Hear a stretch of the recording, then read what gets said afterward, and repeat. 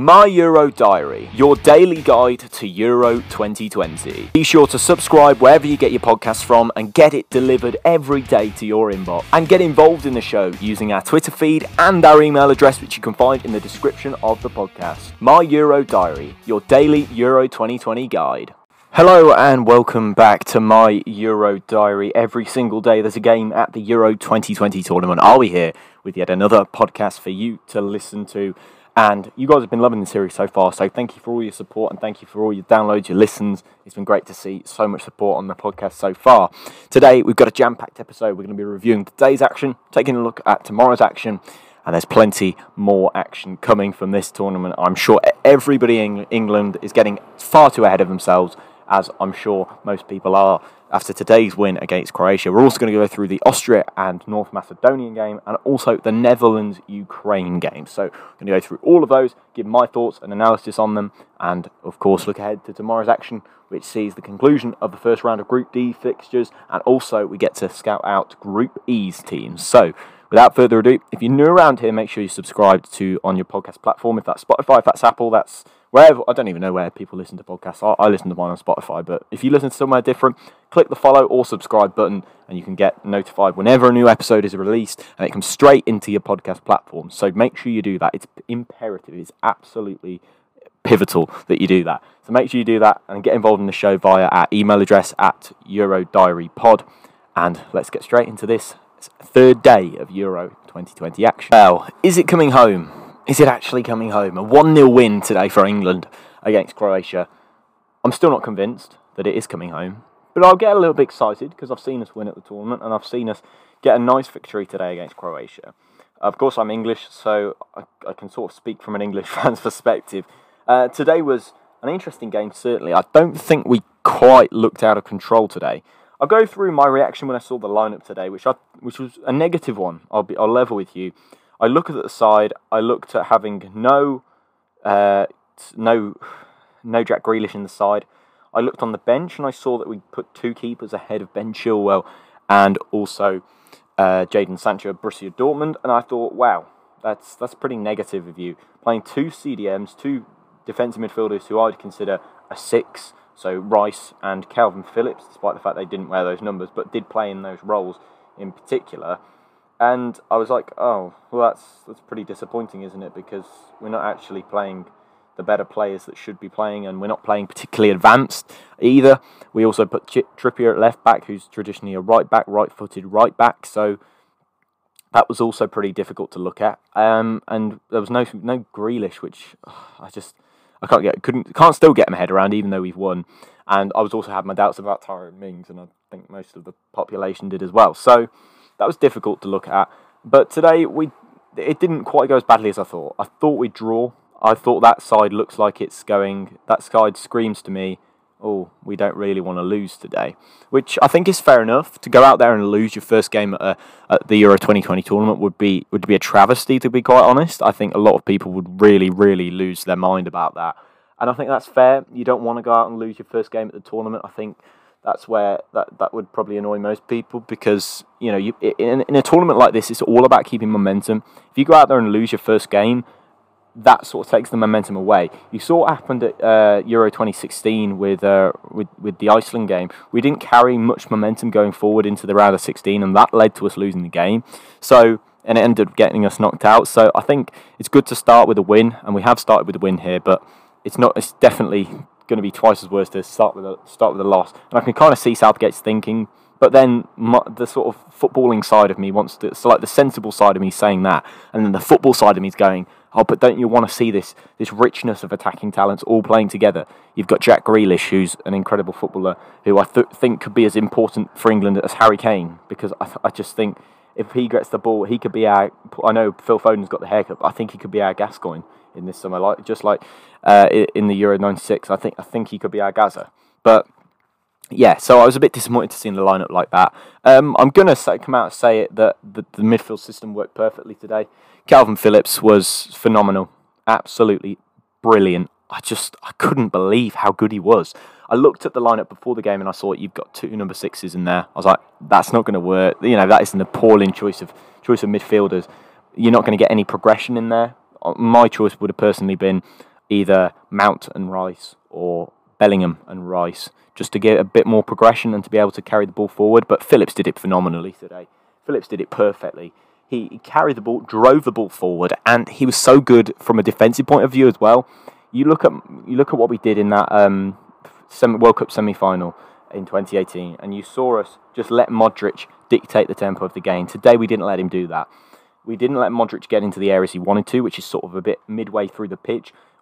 Calvin Phillips in particular pushed him back, and he pushed him right onto the centre-back's feet. It's the only place that Luka Modric could collect and dominate possession is right in front of the back line, which is where we wanted him. He can spray the ball long, but if you've got players in front of you pressing you, you're going to want to go short, and people didn't want to. He didn't get the space that he wanted, Luka Modric, and for that, Calvin Phillips was fantastic. But driving us forward, Calvin Phillips, player of the match for me. Completed the most dribbles in the match to create the most chances in the match. Obviously, if you take the assist away from Calvin Phillips, he was still phenomenal, in my opinion. I think he was just brilliant. I can't believe how good he was today. It's just, I know this isn't the typical Calvin Phillips performance either. I've watched Leeds a few times, and he does play in that 6. He plays in that quarterback role.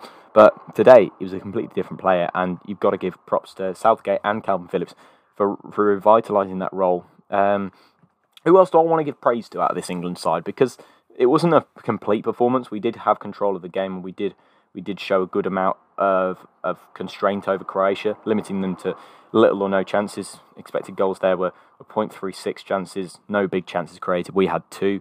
Phil Foden hit the post, obviously, early on in the game. It was virtually one of the first phases of play in the game, and the post was set, I think, about 5 minutes in. I'm going to praise, I'm going to praise Tyrone Mings. You might not like it, you might not agree with it, but I'm going to praise Tyrone Mings because I thought he was decent today. I'm one of his biggest critics. I'll level with you there. I think Konsa should have been at the Euros instead of him. But I'm going to praise Tyrone Mings, and I thought he was really good today. I thought he worked the ball really well.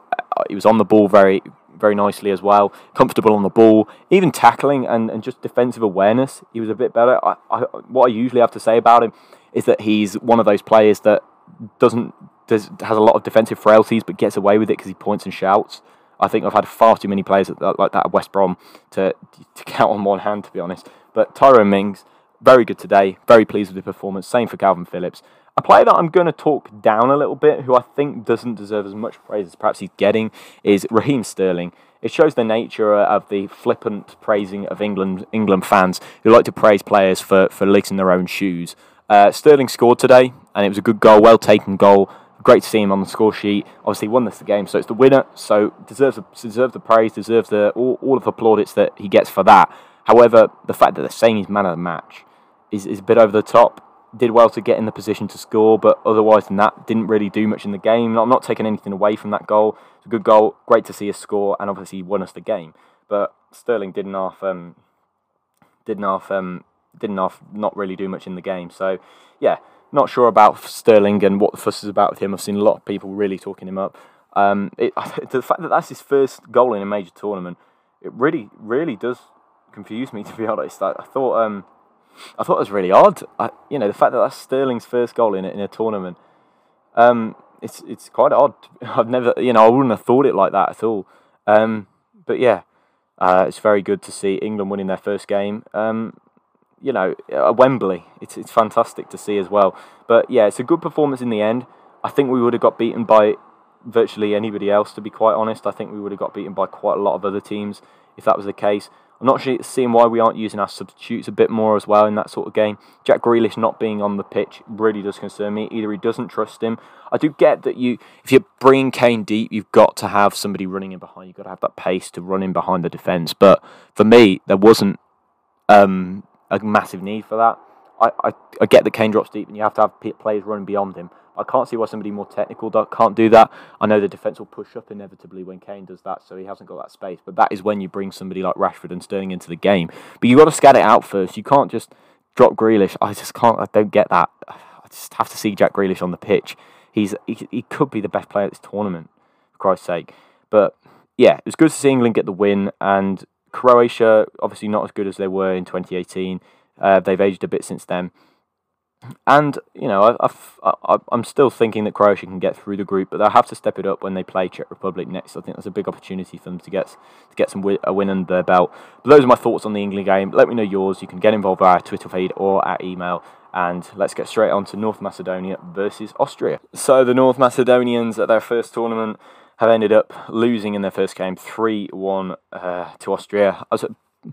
I'm a bit upset about that. I wanted to see North Macedonia do well at this tournament, and they were outplayed a bit by Austria. I thought North Macedonia, they didn't quite get onto the ball as much as I'd liked. They tried to hit them on the counter, and they did a few times, and obviously Pandev, the historic captain and the legend that is Goran Pandev, managed to get his goal at 37 years of age at the major tournament. He was really fighting back the tears before the game as well, so you can see the passion from the North Macedonians. But I've got to criticise a man. I've talked up one Leeds player, and I'm going to have to criticise the Leeds player for the defending for the goal from for Stefan Leiner, the Borussia Mönchengladbach right back. I'm going to have to talk down Alioski. His defending and his spatial awareness for that goal was pretty poor. He got it all wrong, Alioski, at that back post with Leiner marking him. He decided to try and man mark when actually he could have marked the run that he was about to make and didn't. And he got caught a bit too almost square onto his man. And yeah, I was a bit disappointed there for Alioski, because I thought he was going to be the best player at the tournament for the Macedonians. Also have to talk up Elif Almas, who I thought was very good today. I thought he did some good passing, and the same with Enis Bardi next to him, who's had a very good season last season, for not the season just gone, I mean the season before for Levante, who got 7 goals, 2 assists in that season. The Macedonians, it's a shame to see them go like that. David Alaba, what a game he had. The influence he had over that Austria team was fantastic. He's playing that libero role at the back. He's playing as centre-back, and he was trying to drive forward at every opportunity, and I'd really like to see that from him. He's obviously got a lot of quality on the ball, and he's obviously just moved to Real Madrid from Bayern Munich, and he's going to have so much quality on the ball, and he's bringing the ball out of the back, and the Macedonians, they didn't know what to do, because they're like, this is a centre-back. What do we do? Who's marking the centre-back almost?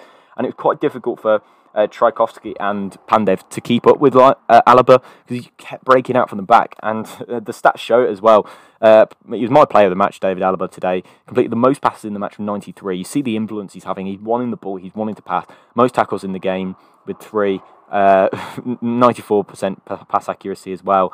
Now let's look at his dribbling and his ball recoveries as well. 12 ball recoveries, and the ways that 100% of his runs was completely spot on as well from Alaba. So I was really pleased to see that, and pleased to see the fact that he was bringing the ball out from the back. I never usually see a player playing that way. I mean, Franz Beckenbauer is the obvious one for me, playing formerly for West Germany. Sorry, and he was very good back in his day. But to see the guy play, to see Alaba playing that way, it was fantastic. You don't see players play like that anymore, and it's refreshing almost, if anything, to see that happen. And he should be very proud of himself for playing that libero role. You don't see it very often unless you play Football Manager.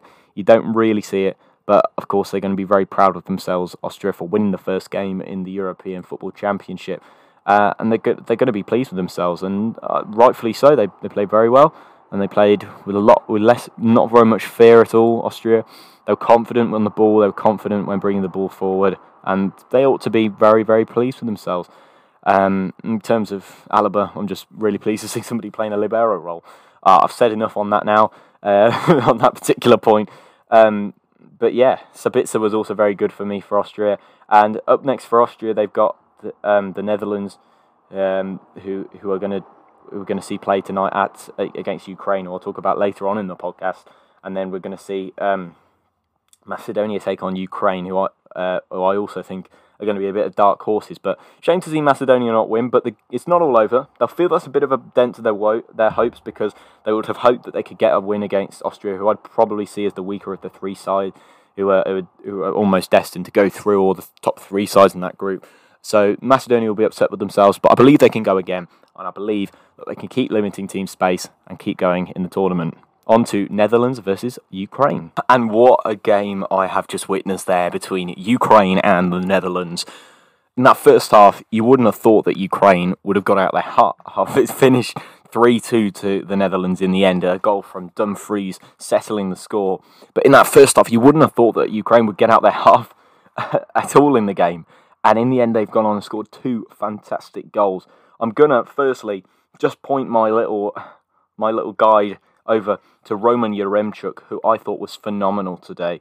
Not sure, don't know too much about him. I know he's had a good season playing for Ghent in Belgium, but Roman Yaremchuk today, it was absolutely phenomenal. I thought the way he played, the way he moved, he's constantly trying to make space for his teammates. I'm just going to put that out there. Goal and his assist tonight, absolutely phenomenal from Roman Yaremchuk, and he should be very, very pleased with his performance. But the Netherlands in the first half, they confidently and concisely kept the ball. In the end, they had 62% possession. Goals from early second half, goals from Wijnaldum and Weghorst.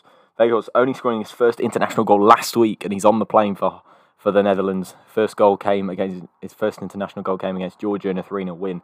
But obviously fantastic to see him grabbing a goal. I've sung his praises throughout the Bundesliga season this season with 20 goals, 8 assists for Wolfsburg. And yeah, he didn't let me down. But I want to point another finger towards a player who doesn't quite play in the position that he normally does in his club football. And that belongs to Alexander Zinchenko, who played in a sort of, not really a number 10, but a number 8 position, we'll call it today. And I thought was absolutely world class. He's so unfortunate that he was born with a left foot, because that means Pep Guardiola is destined to put him into the left back position. And I don't think Man City, they've been going on about needing a new left back, going on about bringing in Nuno Mendes from Portugal and Sporting Lisbon. But I don't think there's any need, to be honest. You've got Alexander Zinchenko there, who I think is an absolutely fantastic player. His touch, his awareness, his ability to read the game, it's second to none. I don't think you'll see too many footballers have that in them. And 1.7 million Man City signed him for when he first joined the club. So he's obviously got some talent, and he was really showing it out there tonight, and he should be really pleased with his performance. The technical ability that he has, the awareness to know where his opponent's going to be, the awareness to know where his teammates are going to be as well. It's just second to none, and he'll be buzzing with that performance today. I mean, he won't be buzzing about the result. I think they were quite unlucky not to get a point out of it in the end. I thought the Netherlands, they held on in the end to get a point, and obviously they went straight down the other end and managed to pick up their goal. But they should be really pleased with themselves, what they've done today, Ukraine. The passing, the moving from Zinchenko, just constantly everywhere in that midfield. I don't think Malinovsky had the best game. I know he got an assist for that last goal for Yaremchuk, but I thought Malinovsky didn't quite have his best game. I know he's been linked with Chelsea, but it wasn't quite his best game today. I believe there's more to come from him, however. But what a goal from Andriy Yarmolenko. I mean, that's goal of the tournament so far. Probably, I think the current. There's not been great goals in this tournament so far. Obviously, we had the good team goal almost from Austria earlier with Lainer scoring for Austria there in that 3-1 against North Macedonia. But Yarmolenko, have you seen a curl as precise and as just beautifully curved as that? I don't think I have. There's plenty of stand-up performers in that game. I want to also point my little finger towards Wijndal, who I thought when he came off the bench he delivered some really dangerous crosses today. Obviously Nathan Ake got the assist for that final goal for them with the young lad Dumfries heading in from right back. Lots of Premier League teams will be chasing after him. And there's just so many star performers in such a fantastic game. How one team has gone away and lost that, I'll never know. That deserved to be a draw in the end. I think Ukraine, in that first half, they failed to get out their half, but in that second half, just after those 2 goals, it was about 65, 70 minutes on the clock, and they just absolutely fired into action. Yaremchuk nearly ended up scoring if it wasn't for Stekelenburg, but then a couple of minutes later, Yarmolenko gave them a bit of hope. And I remember Ali McCoy's talking on commentary for ITV, just going, Ukraine, they need to pack up, they just need to think about the next game for North Macedonia, almost counting them out, and all of a sudden, this moment of brilliance from Andriy Yarmolenko, it's in the back of the net, and he scored. And then Yaremchuk nodded in the equaliser, and then, unfortunately, Dumfries, they failed to clear their lines, really. Ukraine, I think they should have absolutely belted it out into the stand, and they didn't. The goalkeeper for Ukraine, Bushan, didn't quite cover himself in glory today, playing his football for Dynamo Kiev in the Ukrainian Premier League. Didn't quite cover himself in glory. And yeah, it did end up costing them in the end, to be honest. But it's unfortunate. It's just the way it goes. And it was unfortunate to see Ukraine lose that game. Really, I think they were quite unlucky and quite unfortunate to see it go that way for them. And you've got to put a lot of praise on the Netherlands because they really had that Ukrainian side camped inside their own half. It was really, really pressurising to see that way, and it was quite scary, to be honest.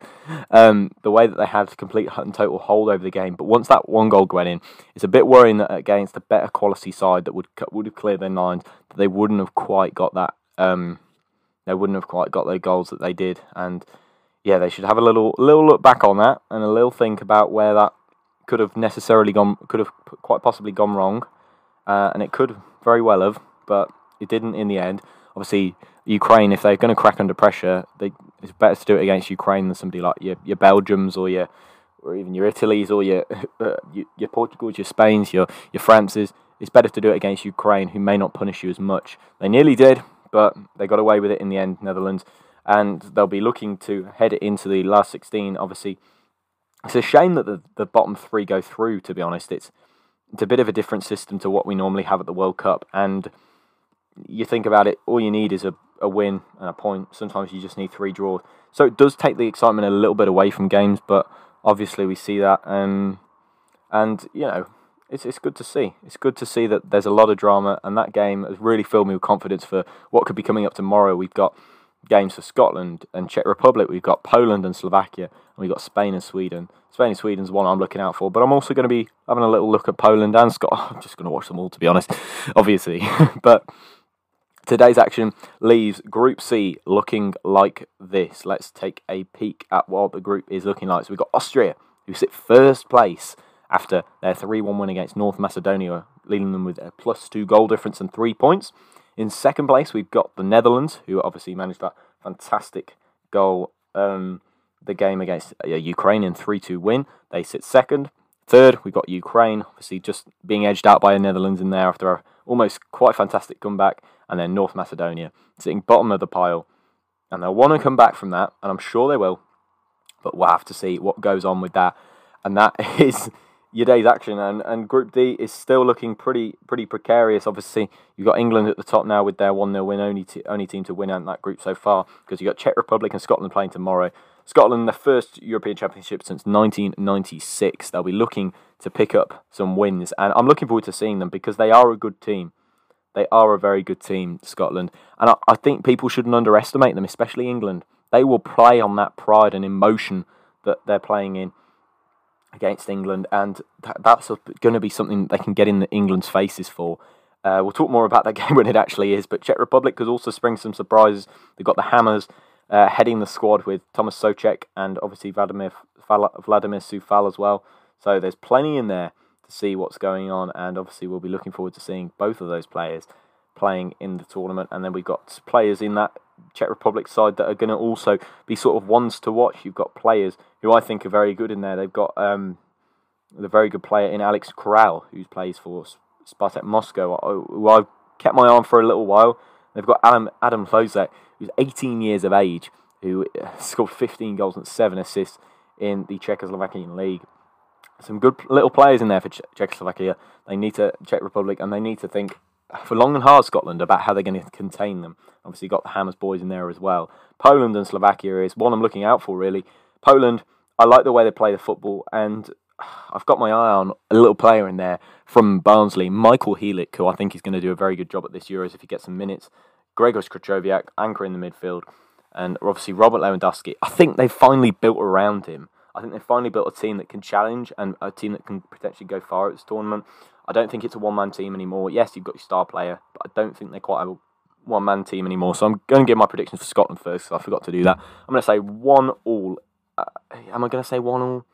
No, I'm going to say 2-1 Scotland. And I'm going to go for goals from Scott McSauce in midfield. 1 from him, 1 from Che Adams, and then a goal from Vladimir Darida, I'm going to say, for them. And then next up, Poland and Slovakia, who we just talked about there. Slovakia coming into this, I think they're going to get knocked out of the group stage, but I think they can really put up a good fight. I'm going to say 2-0 Poland, And then Spain and Sweden. Spain, they've got such a technically astute side, so many technical players, and I'm looking forward to seeing what Luis Enrique does with this. Obviously, he blanked all of Los Blancos and left them all away. So we're going to see what they do, see what happens with that. And then obviously Sweden, who got very far in they've got two fantastic prospects. Firstly, they've got Kulusevski, who I think might be out with COVID-19, but they've got Alexander Isak, who scored 17 goals and 2 assists for Real Sociedad in the La Liga this season. So I'm going to say, this is difficult, isn't it? I'm going to go, this is difficult. I'm going to go for 3-1. No, that's really harsh on Sweden. Let's go for another 2-1. Yeah, I'll go for another 2-1. But that brings us to the end of this podcast with my little prediction for tomorrow. Bit tongue-in-cheek with those. But yeah, if you want to get involved in the podcast, feel free to send any questions, thoughts, anything you want down to EuroDiaryPod, and I'll keep you guys in the loop, or follow me on Twitter at @LouisBent_. And I'll see you in the next podcast. Tomorrow, we're going to be reviewing all those 3 games. God, I'm absolutely pumped after that game between Netherlands and Ukraine. What a game. And I'll see you in the next one. Goodbye, everybody.